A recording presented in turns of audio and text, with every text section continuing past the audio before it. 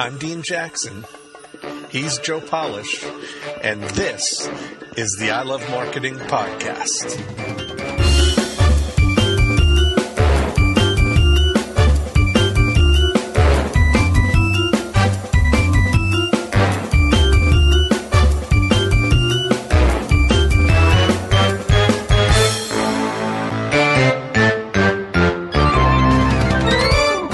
Hey everybody, it's Dean Jackson.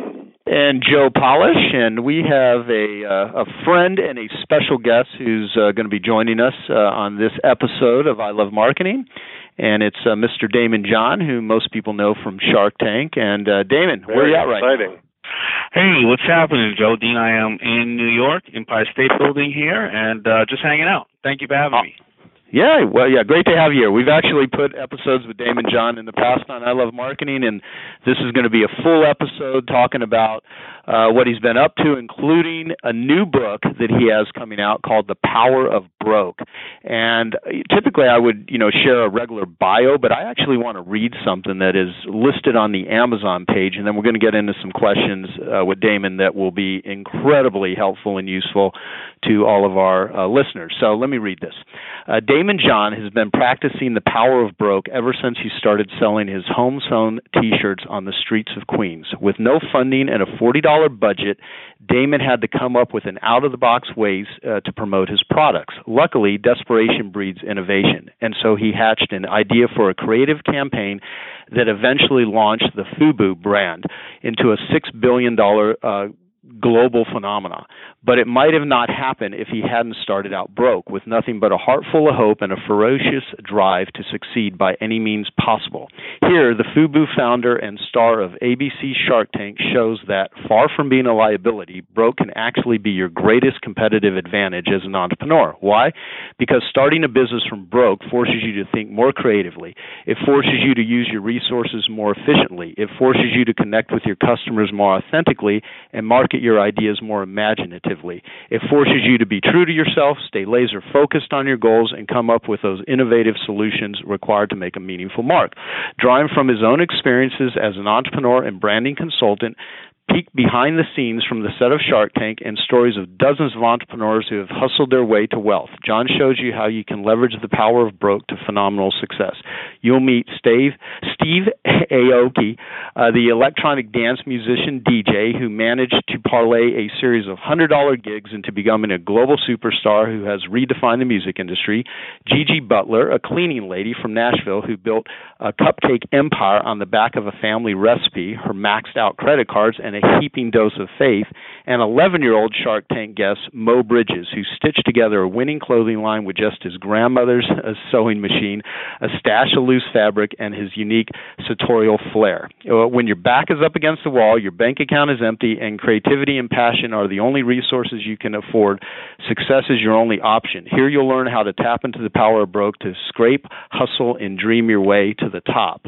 And, I want to actually read this book immediately because what's kind of funny is we haven't read it yet because the book hasn't come out yet at the time that we're doing this. So I can't wait to read this book, Daymond. So let's get into it and talk about this book and everything else you're up to, and just give all of our I Love Marketing listeners some great how-to so that they can build and grow their bigger futures.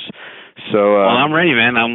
Thank you for having me, because obviously, that's what you've exercised the power broke. I know your story quite well. I don't know if everybody else does, but that's the reason why people follow you, because they may not have $1 jillion and they need to know how to empower themselves. So you give them the mindset. So my mother used to always say, being broke is temporary, but poverty of the mind is permanent.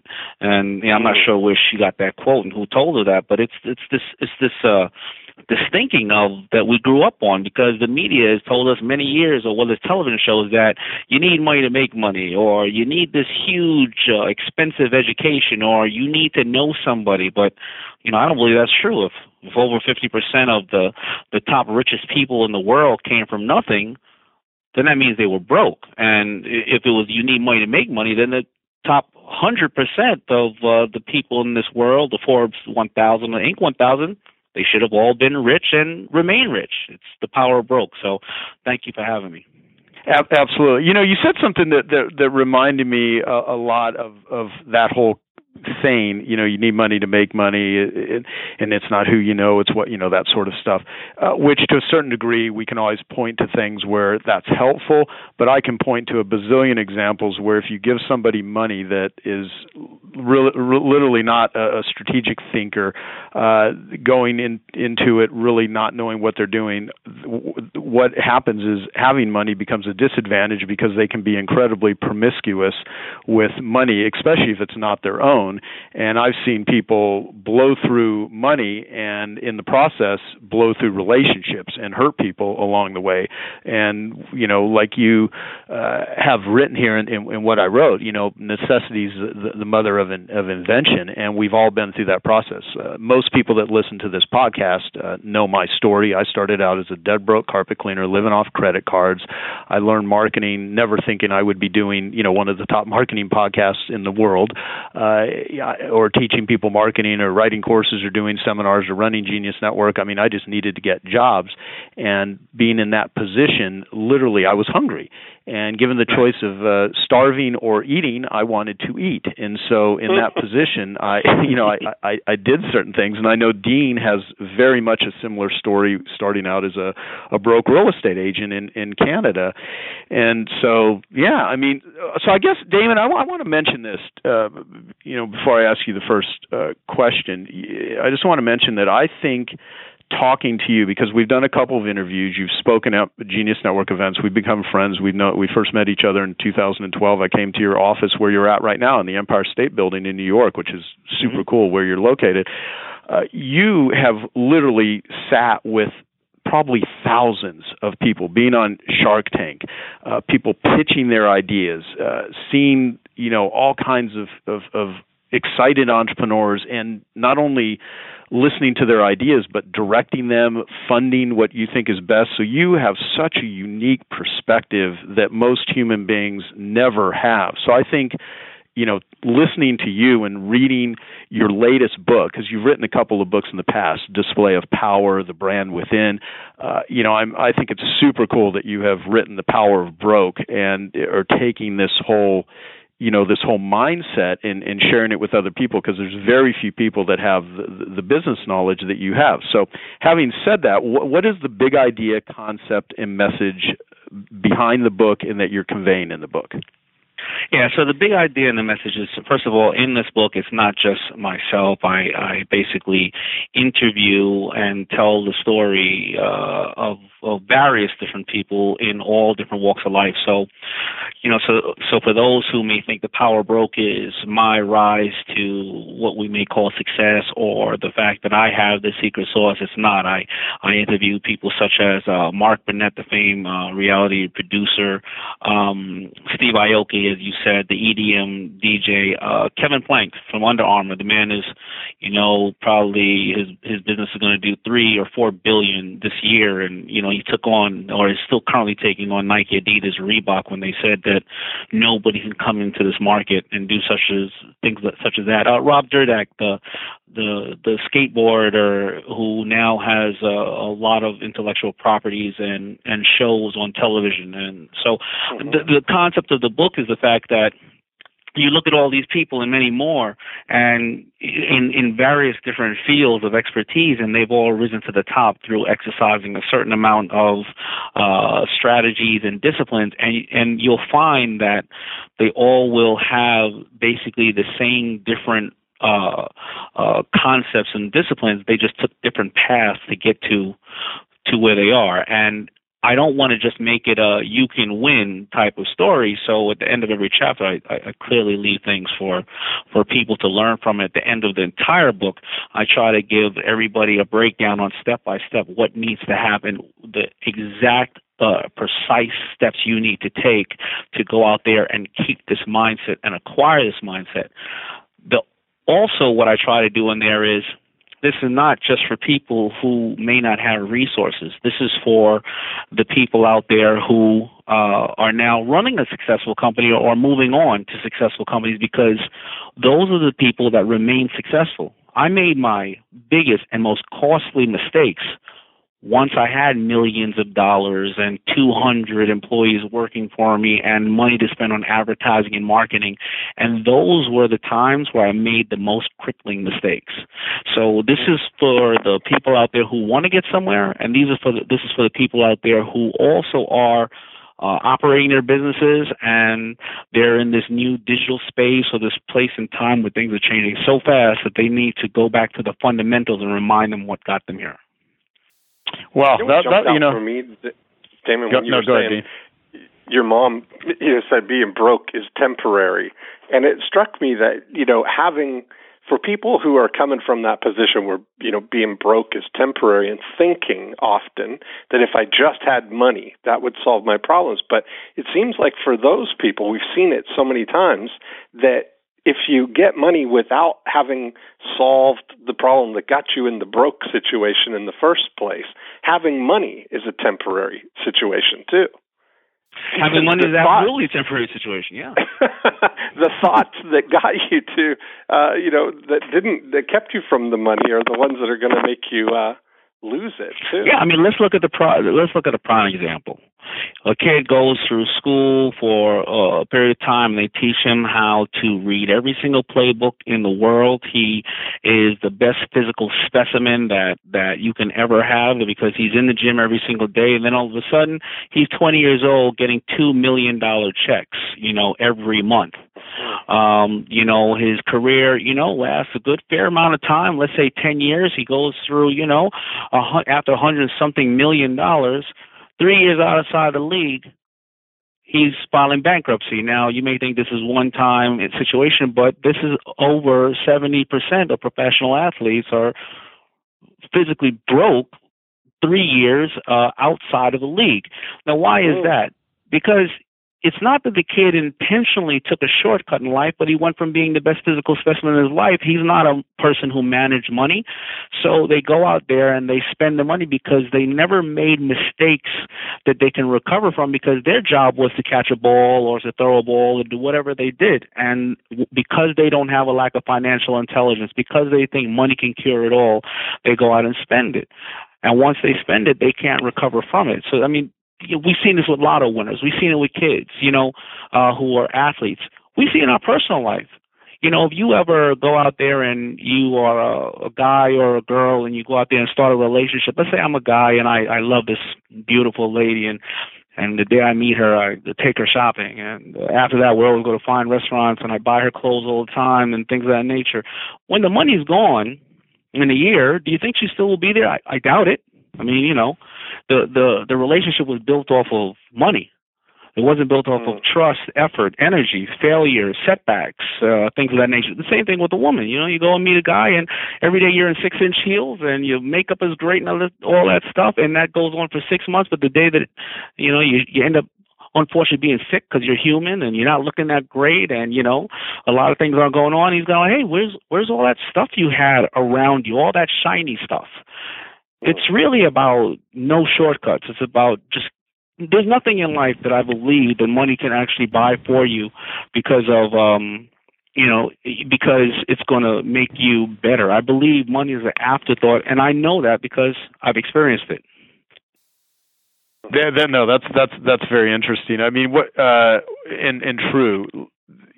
What you said in the beginning is the thing of all the different people that are interviewed and profiled in the book.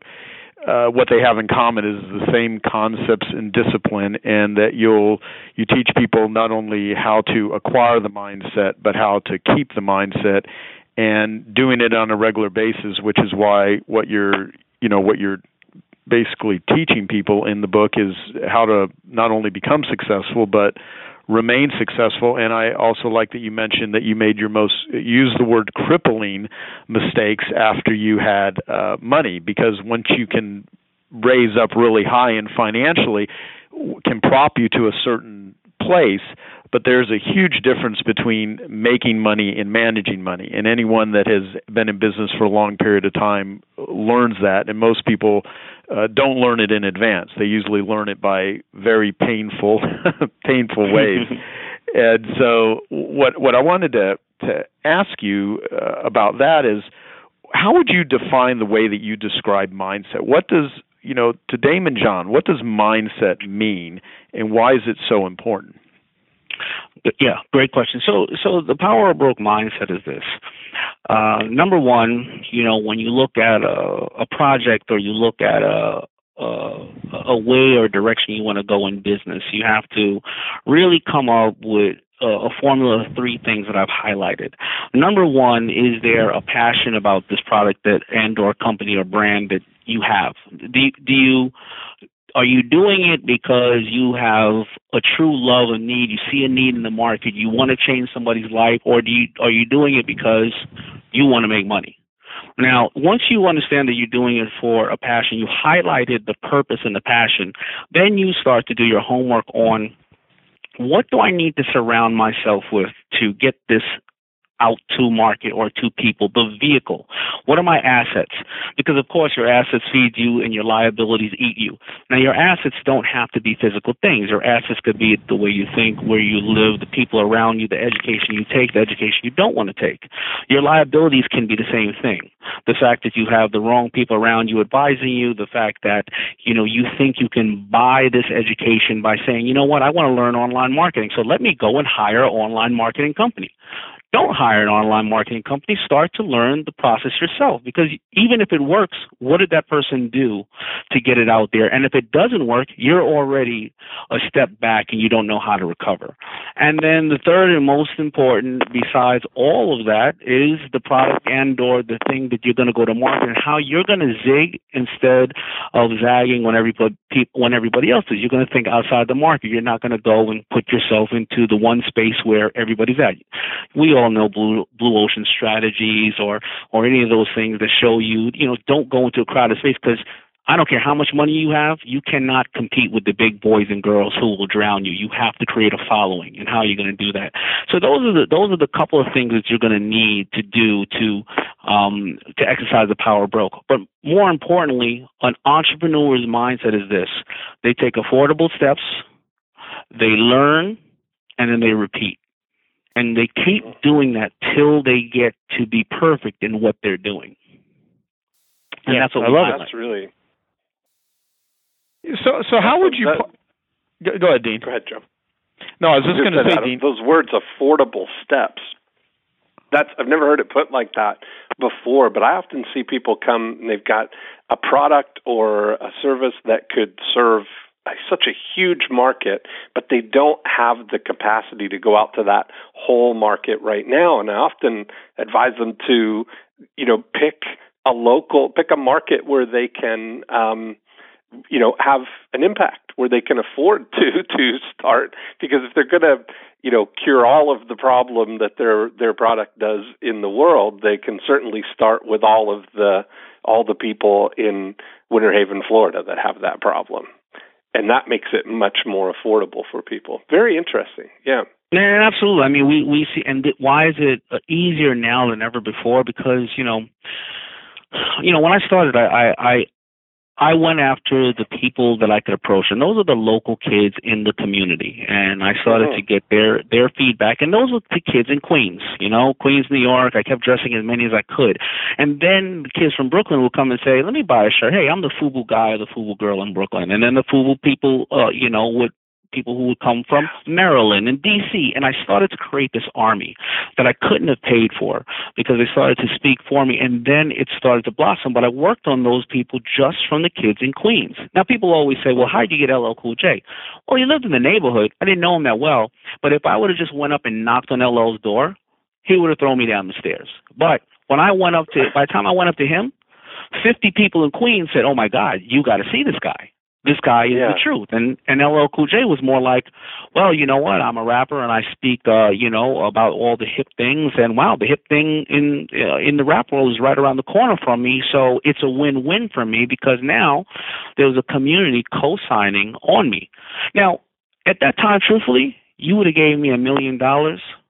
I wouldn't address anybody in the world. I would have went over to LL Cool J's house and I would have gave him $1 million to do a commercial. And there would have been one commercial. Those other 50 people or 500 people wouldn't have been out there speaking. LL would have taken the money. He would have done one commercial, and then that would have been it. He would have never wore it again. And I still would have been broke.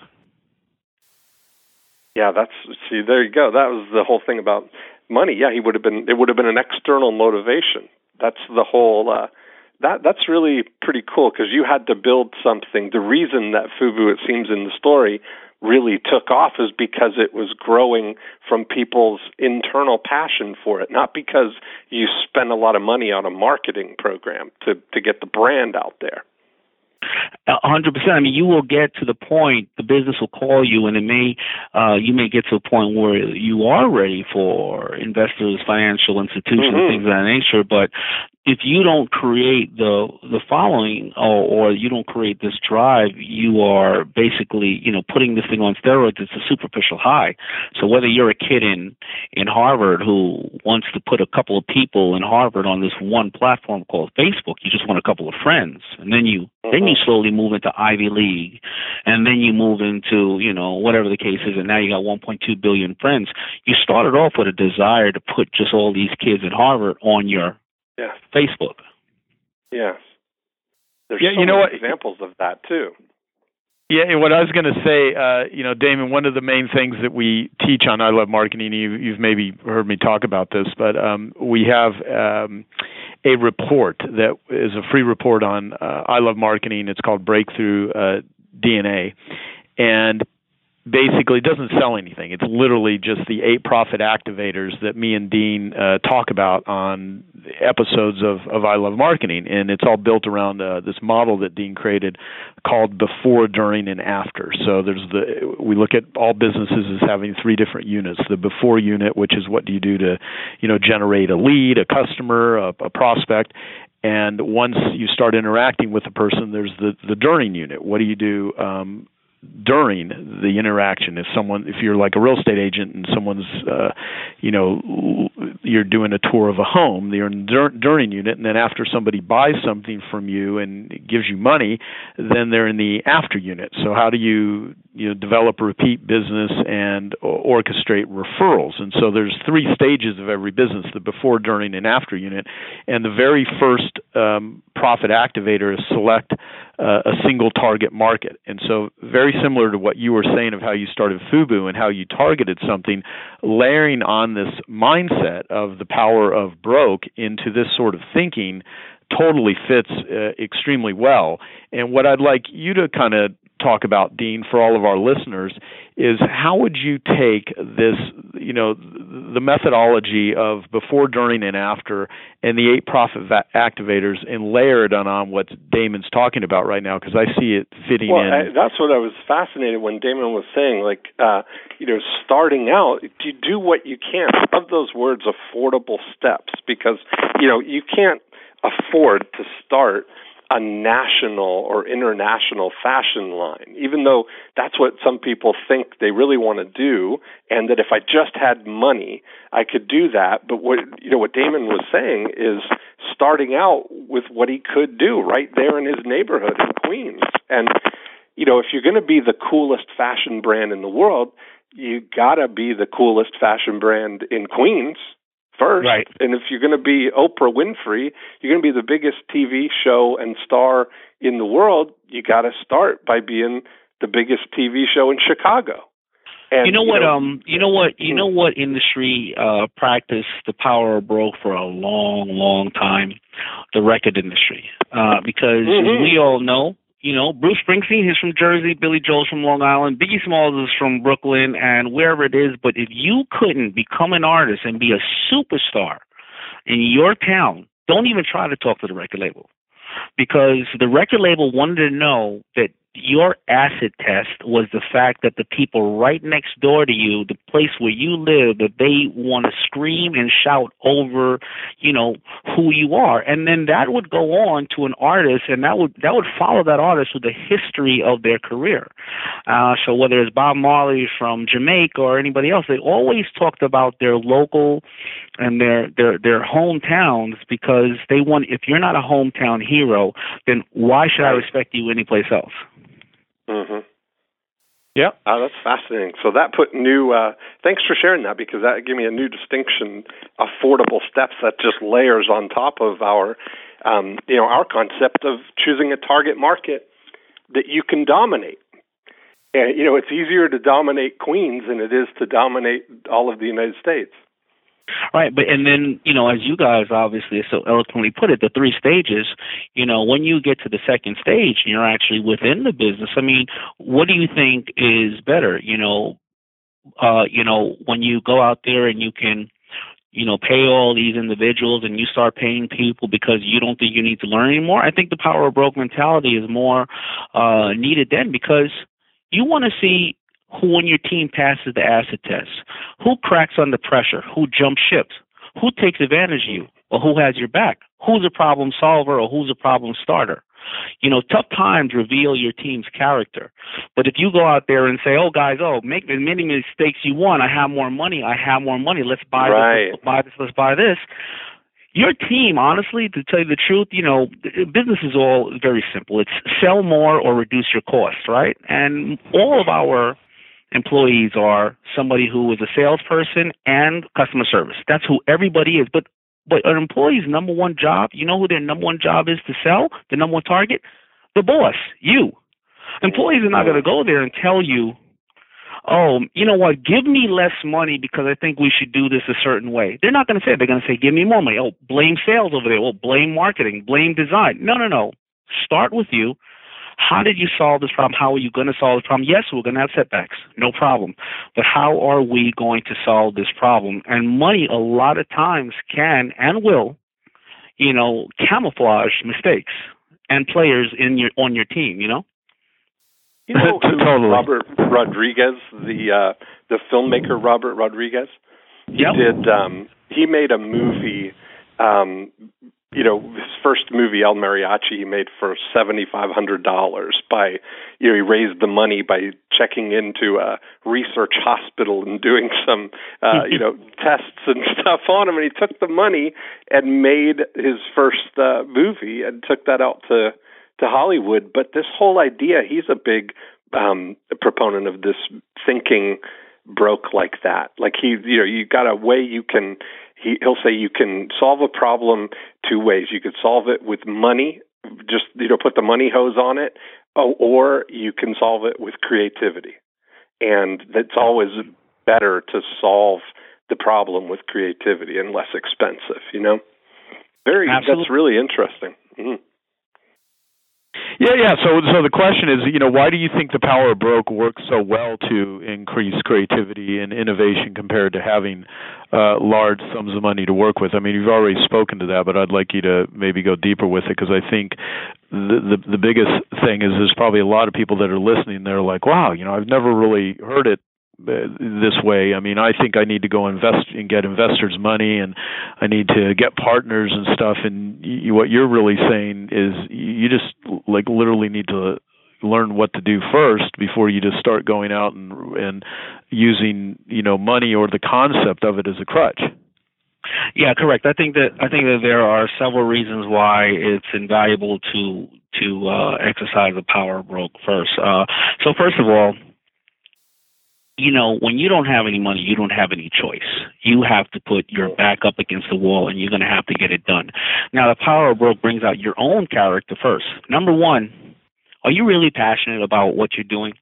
If you don't have any money and you can't foresee money ever happening, why are you still doing it? I think it's because you really love it. I ran out of money 3 separate times with Fubu, so I closed it down from 89 to 92, 3 separate times. I ran out of only, though, $2,000, $3,000, but I couldn't get that thing off my mind. And every time I saw somebody out there wearing one shirt that I sold them, it brought me the greatest joy, and I would address people for the rest of my life for free. And that insight came purely because of the power of broke, because the business was generally dead. It was gone. Why go back into it? It's almost like visiting an old, boyfriend or girlfriend. There's nothing there. But I couldn't get over my mind. I was obsessed. So one thing it does is it makes you really decide if this is for you and where you want to go, because you just can't even sleep at night without thinking about this area. Number one. And number two is you make your mistakes small. the funny thing is Mike Tyson, I love to use his quote. He always used to say, everybody has a plan until they get in their ring and they get punched in the face. Right. Now, when we have our $50,000 loan that we took from the bank, and we know $10,000 is to build this, $10,000 is to operate the store, $10,000 is for staff, $10,000 for inventory. Oh, we got it all planned out. We allocated the $50,000 to a T, and if we only sell X amount of dollars, no problem. Like, there's not going to be gas shortages, competition, inventory that came in, messed up, a kid who's stealing half your stuff, a recession. If we only sell this amount, we will no problem be millionaires within 6 months. That's your plan. But the reality is life's supposed to punch you in the face.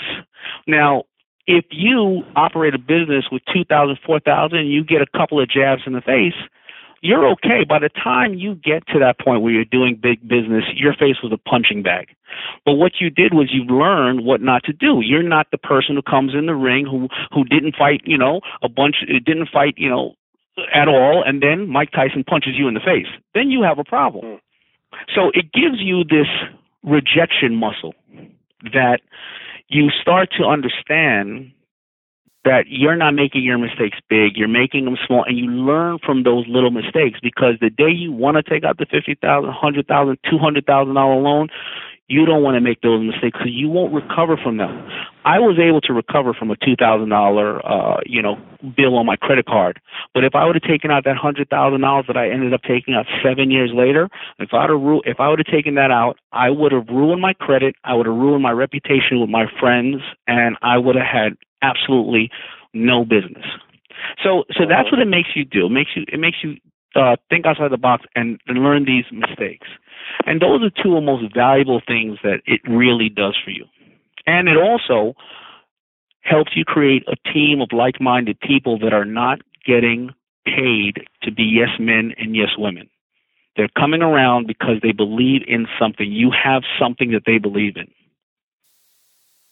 What you just said there, that last part is, I want to highlight that because it is so critical. And when you get to a certain level of status or fame or financial success, you end up attracting people that want to ride that wave. But when there is no wave, then you're really dealing with reality, because a lot of it is a fantasy land. And if you're one of those individuals that just comes right, it kind of goes back to lottery winners. I mean, the average lottery winner that wins, millions of dollars within a 2-year period, statistically, not only has lost all the money, but is deeper in debt than they were before they won the lottery.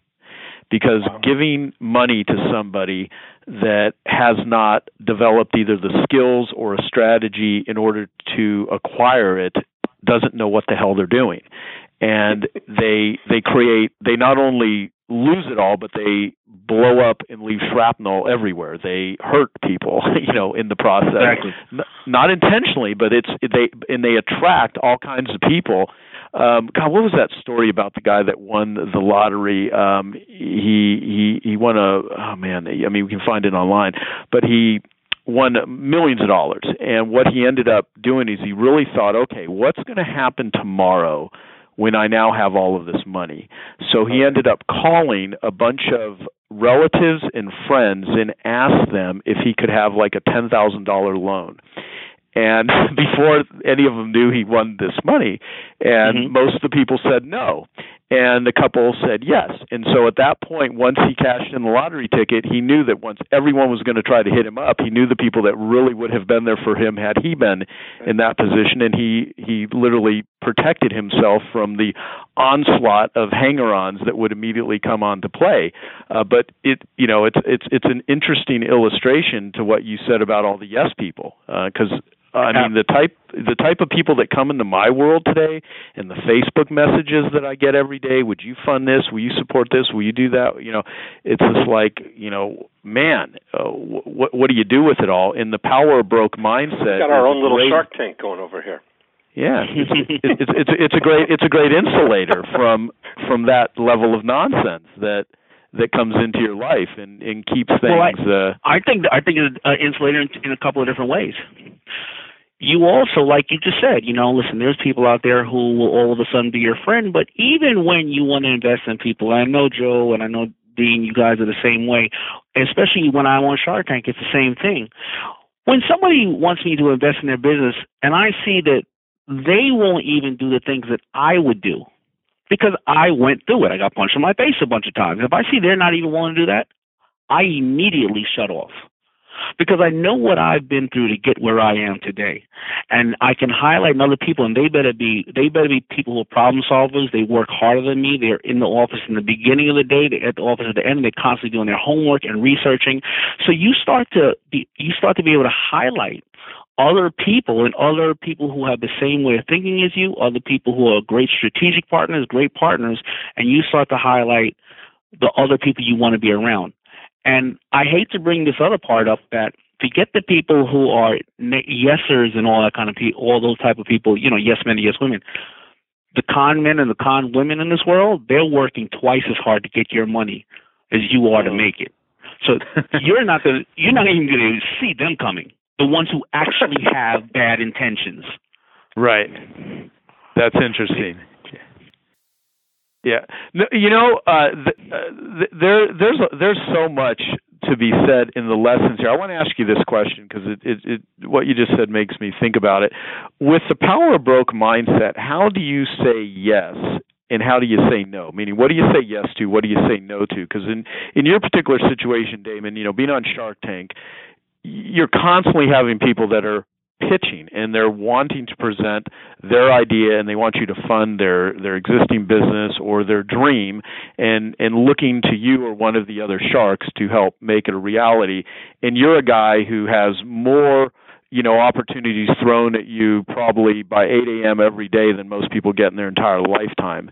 How have you developed the filtering mechanism of what to say yes and what to say no to, and how does the book teach people, how to make decisions?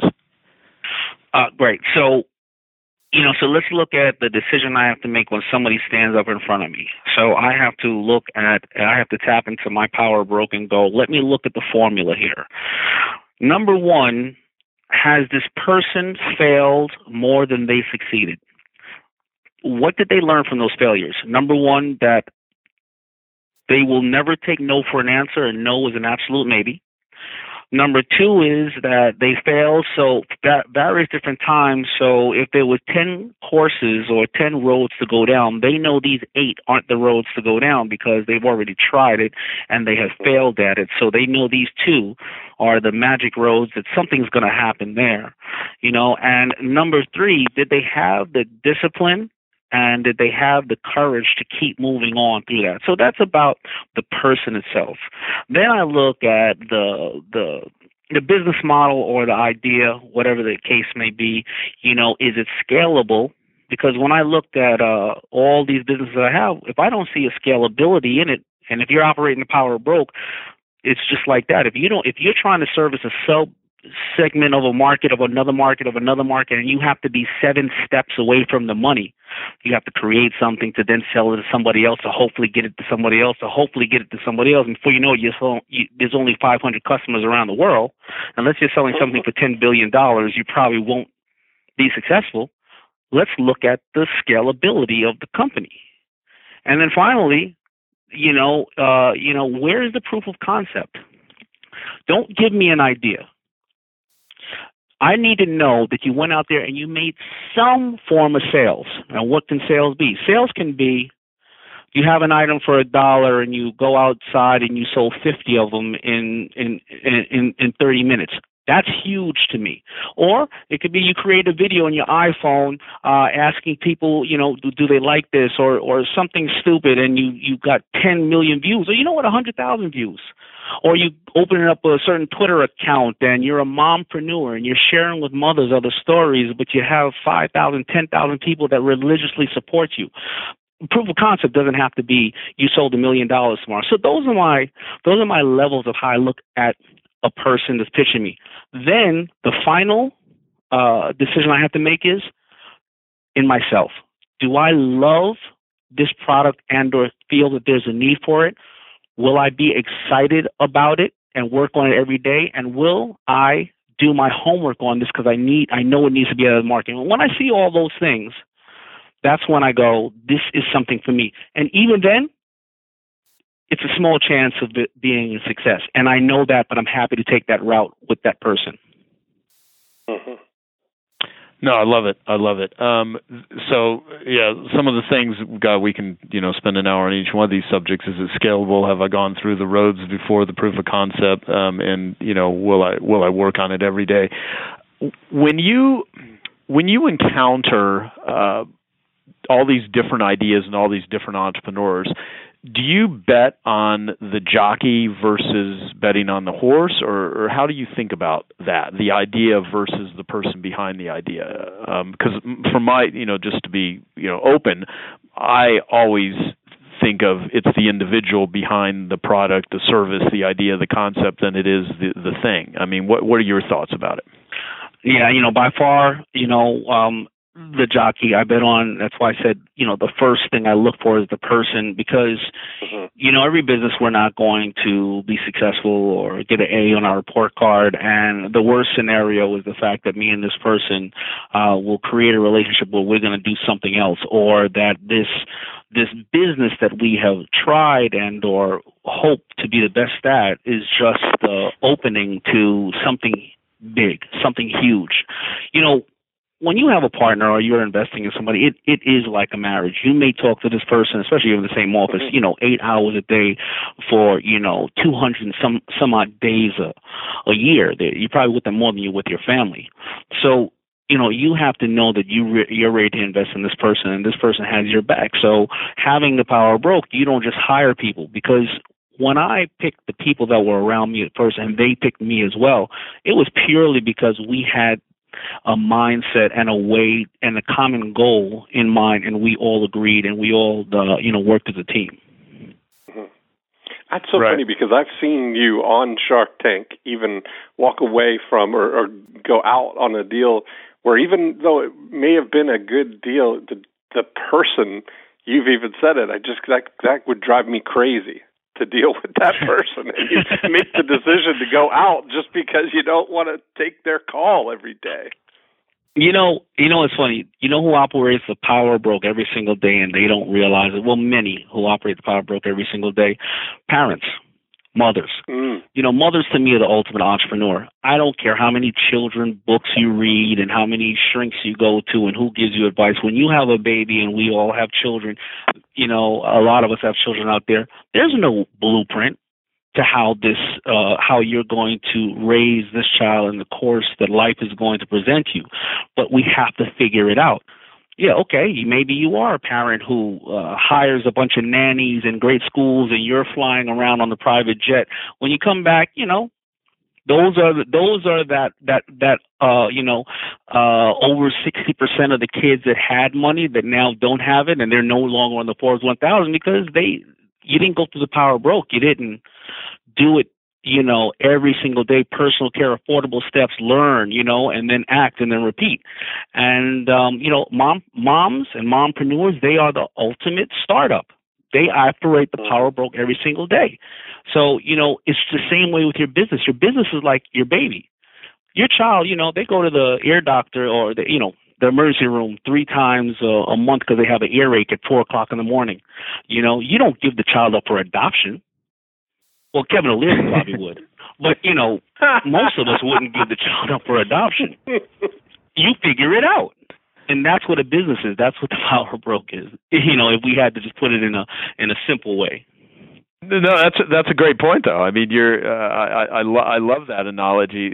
So how do you deal with or transform setbacks and failures into growth and success? I imagine the book is filled with that, and I'd like to kind of hear your perspective on it. Yeah. So great question. So when you learn a lesson and you have to go back and sit and analyze what happened, it's kind of like which you guys know all too well, the copy game. You're putting together 10 different ads with the same objective in mind. And back in the days, you used to put them out on newspapers, but maybe today we're putting them out on Facebook, Instagram, and all social media.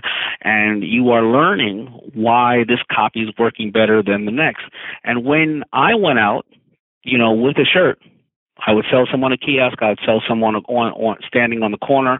I would go to video sets and sell some. I would go to clubs and sell some, and I would change the logos, change the names, or how to do it, the colors and the sizes, and then I would start to learn where my customers were, what they wanted, and I would start to cut out. We know business is 80-20, 20% of your customers, 80% of your business, and I started to cut the fat out, cut where I was wasting time.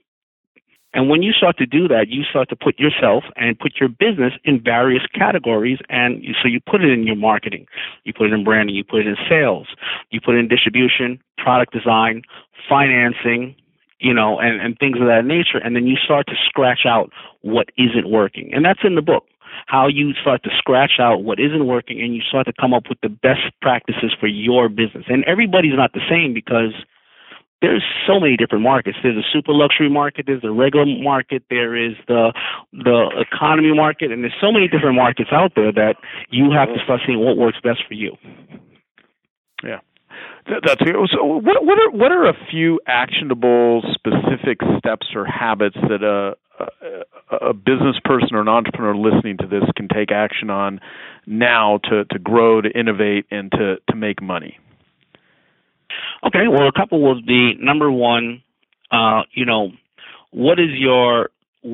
you put yourself in 2 to 5 words in your objective? Put yourself, first of all, in 2 to 5 words. Apple think different, Nike just do it, food for us, buy us, White Castle, what you crave, whatever the case may be, because you have to understand personally who you are, and you have to be very honest with yourself and why you are in business. And what do you want to accomplish out of it? Because when you walk into a room or when you're on social media, if you don't understand what your 2 to 5 words are, what they stand for, then you leave it up to everybody else to interpret. They're your mission statement. Then put your mission statement in regards to your company. The next thing is you're going to then start to write down a set of goals, timeline, what you want to hit, and how you're going to go about it, and what are you going to do to repay those goals and acknowledge it. Because if you have a bunch of goals and markers that you're going to hit and there is no reward or there is no way to repay it, you're never going to be satisfied. Then who is your team? Are they like-minded people? Now you have 2 different levels of people in your team. You have, number one, it should be a mentor you should have. Go find a mentor, a local mentor, somebody has no interest in your business at all.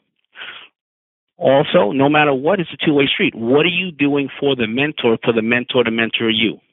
Because somebody who's operating a small business in a community for the last 20 years, they still went through competition, gas shortages, recession, everything. It takes the same mindset to run that business as it does to run Apple. So you need to go find a mentor. And what are you doing for the mentor? Okay, the mentor has money. Maybe you're not giving money to the mentor. Maybe the mentor loves to save animals. Well, then go say you're going to spend 4 hours at a dog pound every single week to show your appreciation for the mentor. And then the other side, part of the team is the like-minded team members around you, and you guys have a common goal. Then you're going to look at your assets and your liabilities in regards to your resources. So what are your resources? What do you have in front of you? Do you have are you a great-looking guy that has a good humor, or do you know a bunch of people who are part of a community? Are you somebody who's a great designer? Are you a great people person, or are you great in mathematics and strategics? You start to look at that, and then you look at your liabilities, and then you look at the product. What do we have? Because how are you going to get this? How are you going to create a communication around this product that people are going to gravitate towards, and how are you going to find these communities? And then you start going out to the communities. And I think that I have 10 steps in the book, but those are approximately 6 of them. No, that's great. That's fantastic. Dean, I've got more questions, but I want to give you an opportunity because I know you probably have. I mean, I'm looking, man, we could just talk forever. But, the interesting thing, I was thinking about the assets, what you were saying there. One of the assets that people can really have is the proof of concept idea that they actually can show that it works on a small scale, and even the smallest scale. I think that's really you've amplified that for me here today. And, you realize if something's going to work on a big scale, it's going to work on a small scale too, and treating that as the asset. When you were talking about the idea of making mistakes when you had money, that some of the biggest mistakes that you made were then, what are some of the things that you're kind of talking about there, some of the traps that we can fall into by having that broke mindset? 100%. So, we got to a certain point where, we had several brands underneath the FUBU umbrella, many clothing brands, and we wanted to diversify our portfolio. So we saw that there was a company named Heatherette. These are two amazing designers, two guys that were making things for women. And they were the talk of the town when 7th on 6th, the big fashion show, Fashion Week in New York came around. Everybody would model their clothes for free. Naomi Campbell, Tyra Banks, Kamora Lee Simmons. They would have these huge halls where, they would do their fashion. Their fashion was super edgy. It's something like a Cyndi Lauper would is kind of like the face, that type of angle. And these two guys were brilliant. And I looked at this and I said, you know what? Marketing and branding is like a black hole when it comes to anything. You don't know where to spend the money necessarily, but you know what? These guys are all over the newspaper, the television show. Naomi Campbell, who would charge normally $100,000, $150,000 to walk the runway, walks for free. I said, so let me look at this as being 25 to 30% of my initial startup in this company is free, nothing, no cost. We go and acquire the company. Now we bring the two guys in. I've never really created women's fashion. We're really good at men's fashion. Anytime we created women's fashion, it was a licensed product out to, another company to understand women's fashion. So we go there and we find out now that because we're backing them, the fashion show was $250,000 each one, and there is 2 a year. Why? Because we couldn't go as FUBU to the head of the fashion industry and say, oh, we need a break. But these guys, people loved them so much that prior to coming with us, they gave them everything for free because they were the sizzle and the buzz. So now that costs money. Now we want the guys to go out and promote, so let's hire a staff. We hire people who have been in the fashion industry for years, but they're a little more mature. They're not millennials, and they start running the company. And then we do a little bit of advertising, B2B advertising. So what happens after 3 years of fashion shows at $250,000 a pop 2 times a year? So right there you have, $1 million being spent. You have another $1.5 million in inventory. You have probably after 3 years another $1.5 million in payroll. What we realized after that was this. Those guys who design at Richie Rich and Traveler Reigns, they are amazing costume designers.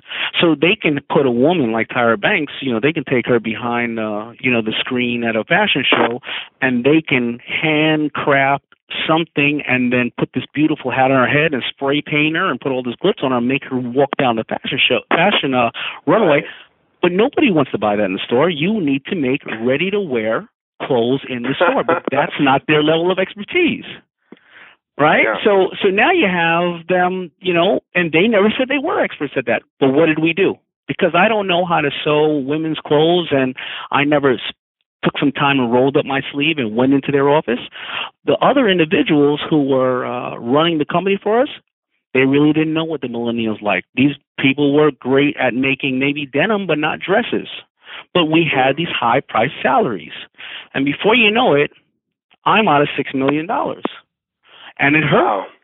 I don't care what level you're at. Spending $6 million, and more importantly, spending 3 years of my life was probably the biggest loss, because if I looked at that and I was starting something else new, I could have probably been more profitable. So it's almost like getting a fine artist to make a cartoon strip, somebody who's a sculptor, or they make beautiful paintings and say, hey, make me a comic book. And they go, that's not what I do. But we try to force that, square peg into a round hole when we bought Heatherette, because I didn't roll up my sleeves and go in there and sit in the business and go, this is wrong. This is right. This is wrong. This is right. I thought I was paying everybody. $6 million later, it's gone. Wow. Yeah, that's wild. Great. Thanks for sharing that, because that's something I think even on at any level, people can relate to that. Very cool. Absolutely.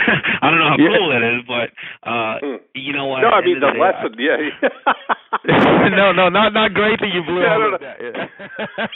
How cool is that? You lost $6 million. Let's celebrate. Yeah.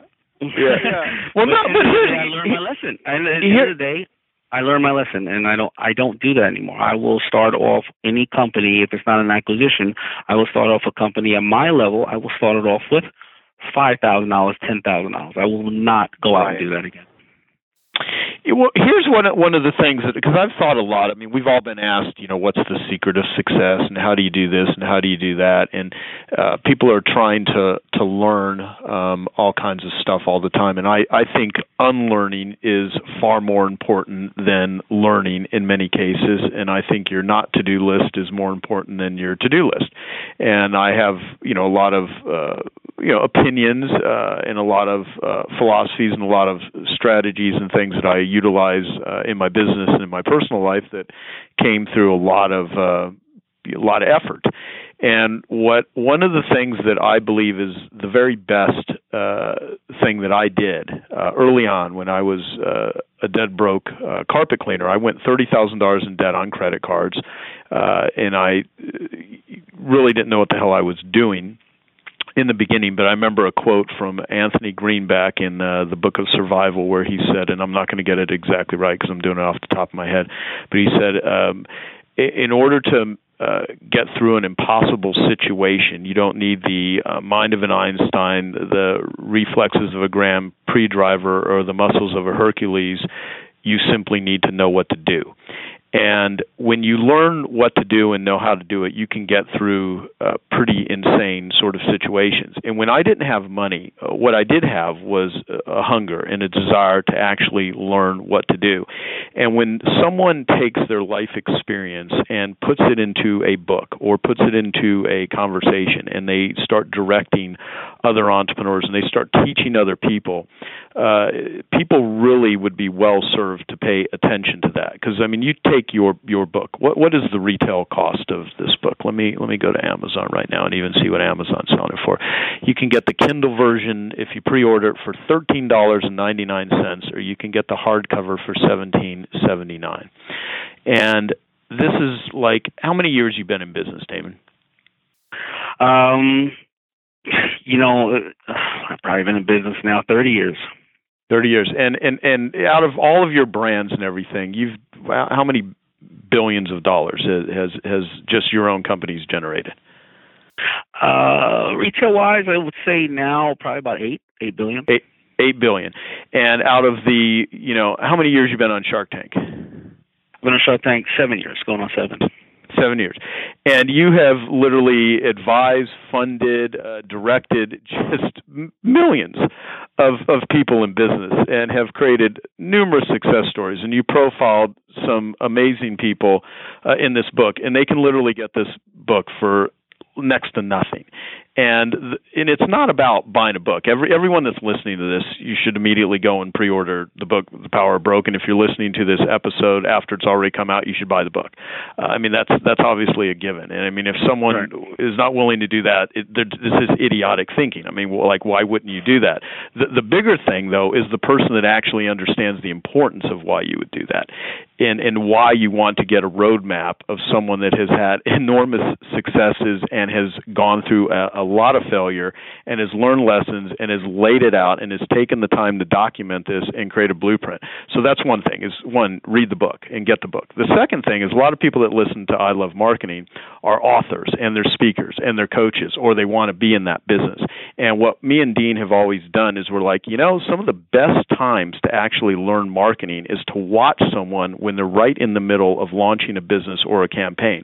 And so here you are, you got the book, The Power of Broke, and we're doing this podcast interview with you before it comes out, which means that you're a smart marketer. You work with our dear friend Jay Abraham, who we've interviewed on I Love Marketing, and I've known Jay for many years. He's an amazing guy, and I know you and Jay are really great friends. And I've talked with Jay about the campaign and everything that you're doing. And I want to recommend to all of our I Love Marketing listeners that if you actually want to learn a lot about not only reading the book, but Daymond is, in the midst of launching this book. You should go watch what he's doing, because I'm at the site right now, which is powerbroke.com, and when you go there, you literally can see what it is you're doing. And I'd like you to talk about some of the ways that you're positioning this right now, because people literally can get all kinds of stuff if they pre-order the book, if they buy 5 books or if they buy 25 books or 50 books. I mean, there's a whole series of things. And I'd like to actually talk about this because some of the people listening would probably want to get a copy of this book for, anyone that, as an entrepreneurial friend or family member, someone that they're like, wow, I'm sure everyone listening could think of someone that would probably be well served to read this book, that's either starting a business or in business. And so I want to talk about some of the marketing stuff that you're doing to market the book, The Power of Broke, since we're on I Love Marketing, and a lot of people listen to this because they want to actually know how to market books, and they want to know how to get their message out, and you're in the midst of doing that. So what are some of the things, like to go backstage, what are some of the campaigns that you're actually doing right now, and you're offering people that want to support The Power of Broke? Well, so I think those are really good points you brought up. So, of course, we want to sell books, but I want to be very honest about it. Authors have offered me, 10 times the amount. Publishers have offered me 10 times the amount of money to talk about my history with the Kardashians, Pitbull, glitz, glamour, and things that I guess the public rather see. And I at no point was interested, because the books that I want to write really are the ones to empower everyday people, and I try to answer the most commonly asked questions of the thousands of people I met, whether through Shark Tank or whether in my private life. So the reason I put the book together is because if it changes 1 or 2 people, and the next person to read this book becomes the next Dean or Joe or Joe Polish or Daymond John, I don't even want you to be me. Become the next Steve Jobs. I think that we will hopefully do our job as entrepreneurs who've been blessed to pass this on. Now, I also want to make sure that people understand that my marketing through this book, I'm exercising the power of broke as well. I would not be able to sit on a pedestal and try to tell you how to go out and market your new book or your product if you didn't see what I was doing. And I'm also learning as I go along. I of course, ads will be purchased, but I'm personally calling on my friend Joe Polish, who, I've tried to put a like-minded team around me and meet a Joe Polish or, a Ryan Dice or go after Jay Abraham 6-7 years ago and say, hey, man, I need you to mentor me. The same things that I'm talking about in the book, when I was still on a public stage, but I said, I want to find people that are smarter than me. So I go out and I look for the Joe Polishes and the Jay Abrahams. Then I need proof of concept. So what do? I go and look for 100 ambassadors on Instagram and go on Twitter. And I go try to find them. I say, read my book, please. Tell me what you think. How can you become an ambassador? People may think 100 people to launch an entire book is very small. It's huge, because these people are going to give me the real data that I need and tell me what they like, what they don't like. And then I'm going to go and do the normal things where we say, you buy 4,000 books for your entire, your staff, and you give it to them, will that increase your bottom line by, 1%, 2%, 20%? And if you do that, I'm going to come to your company maybe and show up and talk to you guys. I'm willing to do that. If you buy 5 books, I'm going to give you content that I'm not going to give to everybody else. So I'm exercising the power of broke. None of those things I'm paying for. All those things are going to take more and more time out of my day.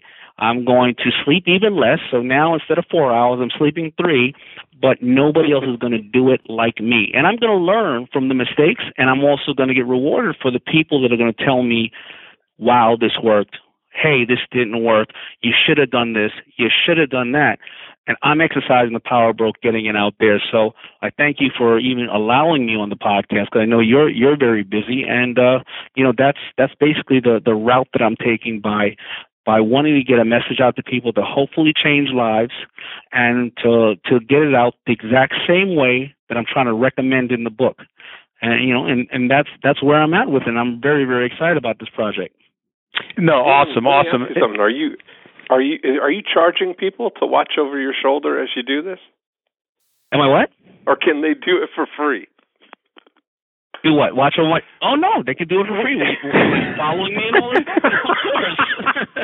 David, we always joke about that when people talk about, how we market something. We don't even charge for that. You can watch us do it for free. You can watch that all day. After you watch me, first of all, you're going to be tired, or you're going to say, listen, I need to be part of what this guy's doing because it's infectious. No, exactly. I mean, and it's like if you want to really learn how to, how to market it, I mean, watch an orchestrated marketing campaign, because see what people don't realize, it's one thing about writing a book and putting it together. I mean, most people don't do it because it requires an enormous amount of work. Secondly, the stuff that you have to do along the way in order to get the, it's like creating the product is one thing. People are not going on Shark Tank because they're looking for a product. I mean, people are going on there because they're like, how the hell do we make money doing this? And so, here you have a whole system that's put together. So I want to recommend to our listeners to go to powerbroke.com. We will put links on ilovemarketing.com. So anything that is related to the launch of Power Broke that we think you should take a look at and see, we'll go ahead and do that. And we'll also, Daymond has a couple of videos that you can also watch on powerbroke.com that are related to this, and we will drip those out to our listeners just as extra things that we think will be useful for everyone. And if you want to buy a bunch of books, I think, at the beginning of the year, an upcoming new year, this is like the perfect time to take this sort of mindset and utilize it in order to make next year, and this upcoming year, your best year ever. And if you're someone that literally wants to offer something to your clients, to your friends, that will be very beneficial to them, pick up copies of this book. I'm going to buy many copies for my Genius Network members and things like that, because I know it'll be really helpful. And I haven't even read the book yet. I just know Daymond, so I know it's going to be kick-ass, and I've already talked to Jay quite a bit about this. So I'm really excited about this, and I'm really glad that we had an opportunity to do this interview. And I do want to mention, because me and Dean get this all the time, how do we do what you guys do? How do we start a podcast? How do we run seminars? How do we run groups and events and consult with people and get paid to be an advisor? And Daymond, your role is you literally are cherry picking, who you want to do deals with, and you're in a position, being on Shark Tank, where you're advising all kinds of people. I mean, just through Shopify and all of these organizations that reach out to you to mentor entrepreneurs, to guide them. What I would like to remind people of is, if you read The Power of Broke, you're getting one of the world's top advisors to entrepreneurs and small business owners, his methodologies and strategies. And one of the ways that you become a Daymond John is you actually learn from a guy like Daymond John. Not saying that you're going to end up being, a host on Shark Tank, but maybe you will one day, or something similar to that. And this is the same route that I ended up becoming in the world that I am. I just learned a lot. I've read over 1,000 business books. I went to seminars, and one of the very best things that I did, because when I was broke, is I had to actually learn what to do. I had to go out and figure out what to do. And had I just had money, I probably wouldn't have been as motivated to read books or to go out, because I had to. And if your business is not succeeding, then there's something that you don't know what you're doing. And this may very well guide you on what to do and how to do it. And the most important thing is a mindset. I mean, me and Dean say it all the time. We can teach people the best marketing strategies all day long, and we do that for free on I Love Marketing. They don't need to pay us anything. We give them the best strategies. One thing that is more important than that is understanding the importance of marketing. See, because most people undervalue how important and critical marketing is. It's the oxygen that allows your business to work. And so reading this book is just going to enhance your abilities to do that. So, Dean, before we wrap up, is there anything else you'd like to ask Daymond before we wrap up this episode, or anything else you'd like to say? And then I'll say the same thing to you, Daymond. Any famous last words? Yeah, Daymond, thank you. We appreciate you coming and sharing all this. I know that there's a lot of people that are going to be affected by the message. A lot of people are going to listen to this, and some of them, it's just the message that they need to hear, that they maybe get discouraged, that they think of being broke as a detriment, and you are talking about it as a competitive advantage. And for $13 or $17, somebody can, figure out how to really activate the power. And it's a superpower, the way you describe it. So thank you so much. No, I appreciate it. And at the end of the day, people see me on this public stage and they think that I may be smart or brilliant, and that's not the case. The reason I write the book is I'm a conduit. I'm somebody that calls up Dean and Joe Polish when I need to know more about marketing or what they're doing today, because what they're doing today may not work tomorrow. The fundamentals will, but it's a whole new, different way that we're approaching business. At the end of the day, you're never going to create anything new in this world. Again, the only difference is marketing, branding it, and distribution, and finding a different audience, right, and positioning of it. So, as I do this and I write this book, I find myself, thinking a certain way. Like, when I read Think and Grow Rich maybe for the 15th time, and it said in the beginning of the book, you may not get it today, you may not get it, whatever this word is, 100 times in the book. I got that word the 15th time of reading it. That means I probably saw the word 1,500 times. Maybe this book is going to reinstate what you've already learned. Maybe this book is going to finally kick you in your butt when you've been hearing, this theory for many years in different ways. But more importantly, what I like about Shark Tank and the stage that I'm on, and I remember asking myself a question one day: why is Mark Cuban on Shark Tank? The guy has more money than God, right? He has more TV time than God, right? Why is he on Shark Tank all the time? And I remember him saying, it's one of the top shows watched from kids 5 to 15 years old. And it's one of the top shows watched with parents and kids together. And the family show, yeah. It's a family show. And when you see a 6-year-old, 7-year-old who want to be a Dean, a Joe Polish, a Daymond John, or they finally say to their mother and dad, I know what you do at work, and they ask them questions, and they don't no longer want to necessarily be an actor or a sports figure, not that anything's wrong with that. When they want to be a shark more than they want to be anything else, and they respect what their parents do, I realized why Mark Cuban does this. And then I realized why I should write this book, because it's going to educate families. And when your child is 12, 13, 14 years old, and you say, read this book, because that's why I put a Steve Aoki, which is EDM, a Rob Dyrdek, all the way up to a Mark Burnett, where it covers all ages and all type of industries. When they do that and they end up seeing that the child is understanding it and it's no longer a pipe dream, and they're going to go step by step by step towards this word called success, that's why I do it. And that's why I think most of us do what we do. So I'm very happy for you guys to highlight my stuff, and I've learned a lot from you, Joe. I've actually taken, it's no secret, I've taken trips out to you to say, help me, teach me. And I'm constantly learning, and I tell everybody to put themselves in 2 to 5 words. Mine's are, I'm on a quest. I'm constantly learning. I will probably learn more from this book and this launch of this book than my readers will. But yeah, I'm sitting there and I'm exercising the power of bro. That is awesome. That's as always, Daymond. Thank you. And after we see a few months of this, maybe we'll do a follow-up episode. And I'd love to have all of our listeners not only comment what you thought of this episode, please share it. I'd love to have you share this with other people that you think could benefit from hearing what Daymond has to share, and give us your comments. We will leave links at ilovemarketing.com. You can go to powerofbroke.com, and you can see a video from Daymond, and you can look at the different ways that you can get the book if you want to buy additional books and get additional goodies. And the name of the book is The Power of Broke: How Empty Pockets, a Tight Budget, and a Hunger for Success can become your greatest competitive advantage. So I want to wish all of our listeners an amazing new year. Thank you so much, Daymond, and we will talk to everyone on the next episode of I Love Marketing. Thank you, guys. Bye.